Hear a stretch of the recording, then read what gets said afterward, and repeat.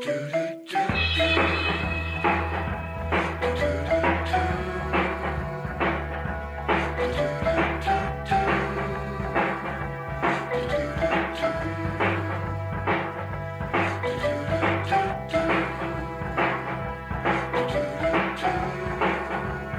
is Phil Wilson from baconhound.com, and you're listening to Off Menu, the podcast where I talk about food and sometimes not food with the chefs, bakers, restaurateurs, and food producers that do all those things we love.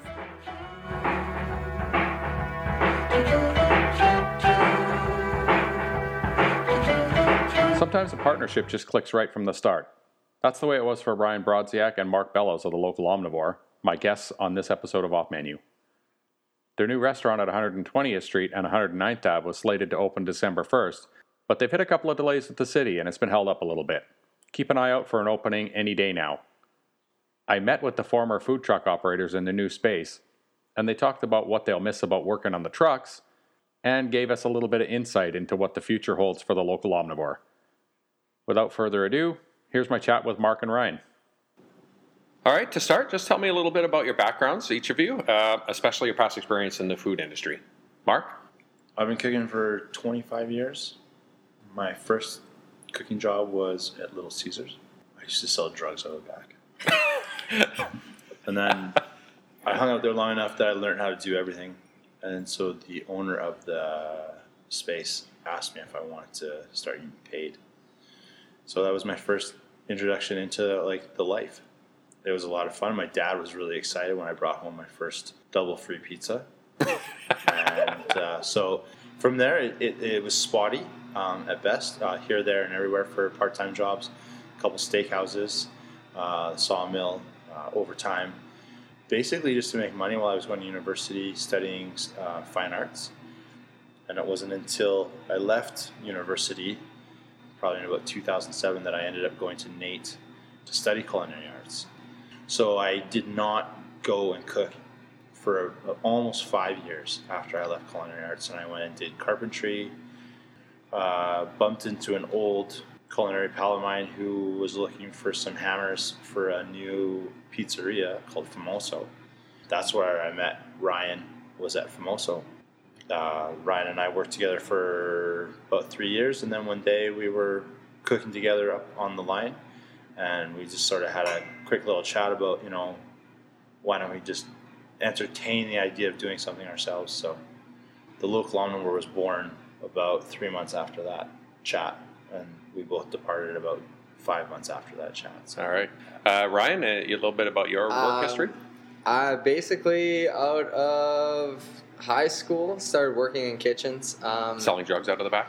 No. He was buying. I was buying drugs out of the back. Into the kitchen. No, I kind of just was. It was a good part-time job. I was in a band and we were touring a lot, so it was just kind of one of those places that you kind of felt comfortable leaving for a month at a time, coming back, and I just fell in love with the controlled chaos that kind of surrounds kitchens. And then just worked at a few places here and there. In the meantime, dropping out of business school. We met Mark at Famoso, worked together, tried to basically learn as much as possible in the running of a restaurant, and then basically was the start of the food truck. We kind of just figured we might as well just jump. And it's almost 4 years now, have been kind of just a constant learning curve, even right up until today, where we're trying to figure out how to adapt plumbing materials to hook up an Italian coffee machine. Well, it sounds like, from every chef I talk to that's ever tried to open a restaurant, their secondary career seems to be plumbing. Because you got to be a partial plumber at least to get along in this business, right? I was talking to Nevin, and he was saying just how his favorite thing to have around is plumber's tape, because it solves every problem, apparently. So what ended up being the inspiration to start the food truck? You guys are just working together one day and said, why are we working for someone else? Why don't we just do our own thing, or what? We knew that the capital would be a lot easier to get into the business and start our brand as a food truck, whereas it would cost about $100,000 instead of at least $500,000. Right. So it's kind of just for young guys. It accessible to us. The two guys working at Famoso didn't have $500,000 just laying around? No? No. No, we didn't even have 100,000. I'm definitely not laying around. Yeah. We had to dig that out. It was kind of a marketing ploy from day one. We knew that we wanted to start our brand. We wanted to basically build it from scratch, and that was kind of the most accessible way that we could do that. Local Omnivore was the brainchild of the Lucky Dragon, which is the first food truck we actually designed and built an entire business plan around, which was something that we love is dim sum. And there's no dim sum food trucks in North America. It probably is now. We knew that we were departing from Famoso, so I took off to go to Moksha yoga training in Victoria for 30 days, and Ryan took off to Japan. Just to hang out. There was no training. I didn't learn a thing. No. Right? Probably excelling at the drinking, ramping it up. Oh, yeah. During the yoga training, I texted Ryan.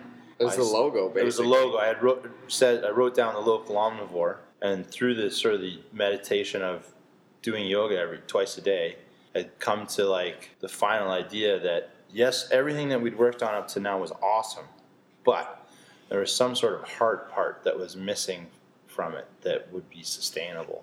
And it was a lockdown. You were tying ourselves into an idea with Lucky Dragon that would never be anything else but that. And that seemed super dangerous the more I thought about it. And so when Ryan and I talked about this, and it was very quick. He understood probably the philosophy where it was coming from, like instantaneously. And it was a yes, like, okay. And then so when we returned back to Edmonton at about the same time, within probably another 3 weeks, we had the food trucks bought. Yeah.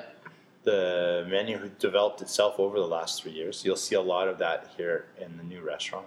But yeah, it's kind of an interesting side note that we're just so excited just to do something else, even a dim sum food truck. It's really interesting to me to hear the story actually started as a dim sum food truck. Super strange. So I think to myself, okay, well, dim sum isn't something that comes to mind when I think about Local Omnivore food truck. Definitely it's ham, bacon and egg sandwiches and stuff like that. Classic comfort food kind of stuff. And how do you get that from sticky buns and steamed dumplings? Well, you get back to more like who you are, what you're doing, more Canadian, and then the real thing was that this was a concept that was super broad that would allow a lot of growth, and then the ideas of a food truck is only a marketing tool towards an end. What are we going to market? Let's market bacon.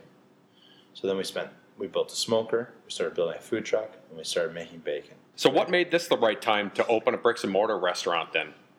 We needed to create a base and show people that we could stay the same and stay focused on just making great food in a really fast-paced environment. That's always been important to us. That's where a lot of it comes back to Famoso, where we're banging out so much food, but you're not losing the concept of the quality. So that all the lessons from Famoso have stayed with us. The property. Yeah, we've been looking for a good amount of space for quite a while now. We know Anton, who's one of the owners of this building. We liked where this building was going. We wanted to be a part of it and kind of build something that was off track a little bit. We just kind of jumped in. Like, we were looking at places that were probably about 1,000 square feet, maybe 1,500, nice small. This one was the smallest bay here, 2,500 square feet, and we just kind of figured we could grow into it. Eventually getting into the wholesale market, and we're going to have a big retail section here, so people can take home everything that we cook with. Everything you need, we should be able to have available here. So small little market, and as well as 40-seat restaurant, and then move into the wholesale game. Over time, when we actually have the ability to do that much work. Sure. Yeah, you don't want to spread yourself too thin, right? No, exactly. The location to me was interesting because it is, for people who don't know, it's going to be a little bit north of Oliver in a kind of a light industrial area. And so it's not a major road. It's not a whole bunch of foot traffic coming by here at this point, right? And it's interesting to me because shortly after I found out you guys were moving in here, the Duchess Bake Shop announced they were opening a couple of spots in the same building, and I thought, okay, this could become a destination if you get 3 or 4 places in the same little neck of the woods here. Yeah, I think we crystal ball a lot of stuff. Like when we sit down, we look into the future and we talk about the city. Ryan and I love First of all, we love the city a lot. And, there will be days where when we were looking for spaces, where we drive around for half a day and you just look at places and you think like what's going on and what's here, and you look in stores and you see what's going for release, and then you call people. There was a space that we really loved right across from law courts. And we must have called this guy 3 or 4 times. And at the last conversation, he finally says, look, guys, I'm really excited for you guys. I know what you guys are trying to do, but you guys need to learn about parking. Parking is going to be something that is going to be crucial to your success. So you go here, and then the first thing you look at is the parking. Right. And it becomes the main reason why you do things. You learn that the city is a car city, and everyone who wants it to be something different can keep wanting it to be something different. It's fine. They should just move to fucking Vancouver. That would be great, and they'll be really happy. But they're not going to be happy here because it isn't that way. And so when you need a lot of people to come by, then you need to be on between 2 giant roads. So Ryan and I sat around and watched the cars go by. Count the traffic. Okay. Well, this is boring. We last about 15 minutes. Yeah, and they all looked like they wanted sandwiches. Yeah, and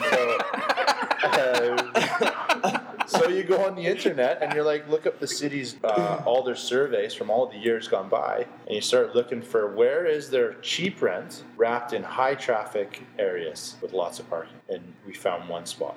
And you're in it. And we're all sitting in it. Yeah.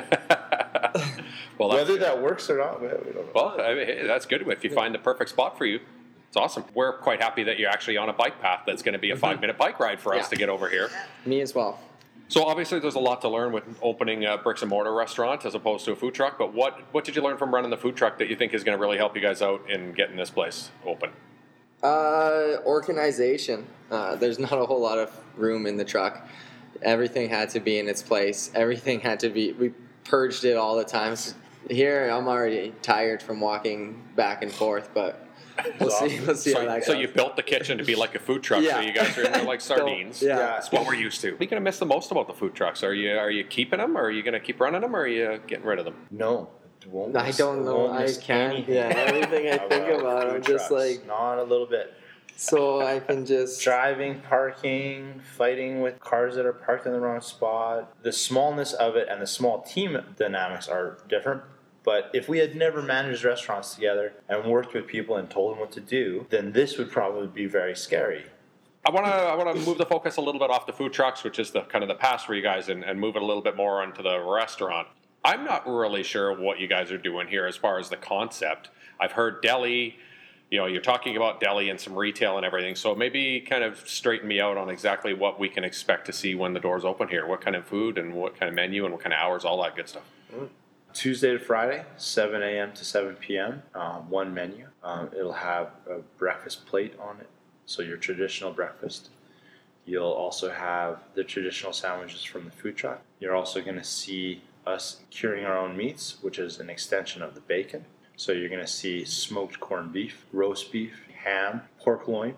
Lots of sausages as well. Lots of sausages from the spirit of the butcher side of it. Like, what do you do with all this stuff that's not waste? Grind it up, make it flavorful, turn it into something delicious. Mm-hmm. Almost no salad. I don't think there's a goddamn salad on the whole menu, which is awesome. No. Ryan wrestled me into having roast vegetables, which I think is awesome now that I look back. Root vegetables. We got a couple surprises up our sleeves for the regular week menu. Then the brunch menu. Yeah, brunch is, we're doing a simple brunch, but different. We have sloppy tacos. Then there's the Brodziak breakfast, which is your choice of 5 meats. Yeah. There's a little humor in our... We didn't really realize this until we talked to Kelsey that...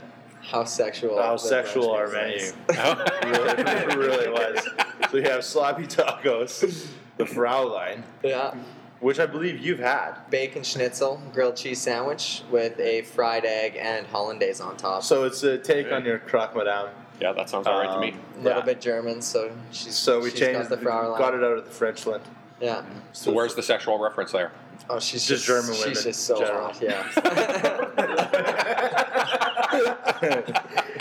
Brokeback breakfast, the Fraulein, sloppy tacos, couple breakfast sandwiches, the traditionals, your green eggs no ham, the super smoked bacon. We got some great cocktails that we're working on, and the weekend brunches are Saturdays and Sundays from 10 to 3. So it's really an old line cook's dream timeline for 7 to 7. we're opening up the doors to massive potential for pop-ups with all the guys that we love to cook with. That was a huge part of why we wanted to be done at 7. We wanted to create a venue for food to really explode. I feel like some places have attempted that, but I don't think it's been executed the right way where, we got a cooler that's almost twice as big as what we need. And it's twice as big as what we need because we know that other guys need to be able to put their stuff in there. The prep hall is twice as big as it needs to be because we want to make it so that another guy can come in and work for 6 hours and get his dinner ready, and we're hanging out here being his minions. That idea sounds like it's a really good incubator for some creativity in the Edmonton food scene. I feel like I skirted his question pretty well about what we're doing. Yeah, nothing. It's a thing. All I heard was everything was sexual, and then there might be food and cocktails. Good skirt, yeah. It's a restaurant. Yeah, we tried to like say it was going to be a deli, and at the end of the day, it's an Edmonton restaurant with a lot of focus on making your own stuff from scratch. And when you love meat, you end up trying to figure out how to use this whole animal, and then when you do that, then you go down into salumis. And one of my most hated words, charcuterie. Is it because it's French? It is. And you get into these things automatically because you have a whole animal, and you're like, well, okay, I'm not going to waste you. It's a restaurant. Mm-hmm. We got 40 seats. We want to share everything that we do on every level. So we want you to take it home, and we want you to buy the raw stuff so you can do it at home yourself. When are you guys looking to open? What's the date that you have in mind to open to the public? I'm opening on the 1st of December. Yeah. Or what are you doing? I'm gonna be here. Yeah, you'll be there too. This Tuesday. Yeah, we're gonna just not be as loud about it. Just right off the start, take it nice and slow and build it from there. Build it properly, just so we can execute the best. But if you're hungry on Tuesday and it's between the hours of 7 and 7, let's have some lunch or breakfast or dinner. If you had a teeter-totter and on one side was stress and the other side is excitement, which way is that thing leaning right now? I don't think it's gone off in the middle. Excitement. I've been super lazy, so I never really go up the stress side. No. I just sit on the ground on my excitement. I think it's like this, though. Just even, huh? I think it's balanced. We're tired in a really great way. We drink too much. We party too much. We haven't let go of those things at all. Yeah, so I think that's really gotten us through like a lot of things. The only way you get a day off around here is when you can't get out of bed. No. But yeah, I think you can understand how restaurateurs get stressed out. And they get stressed out because they don't have the ability to get stuff done. It's not in their hands. This shop is in our hands all the time. If it's not getting done, if it's not done right, it's our fucking fault.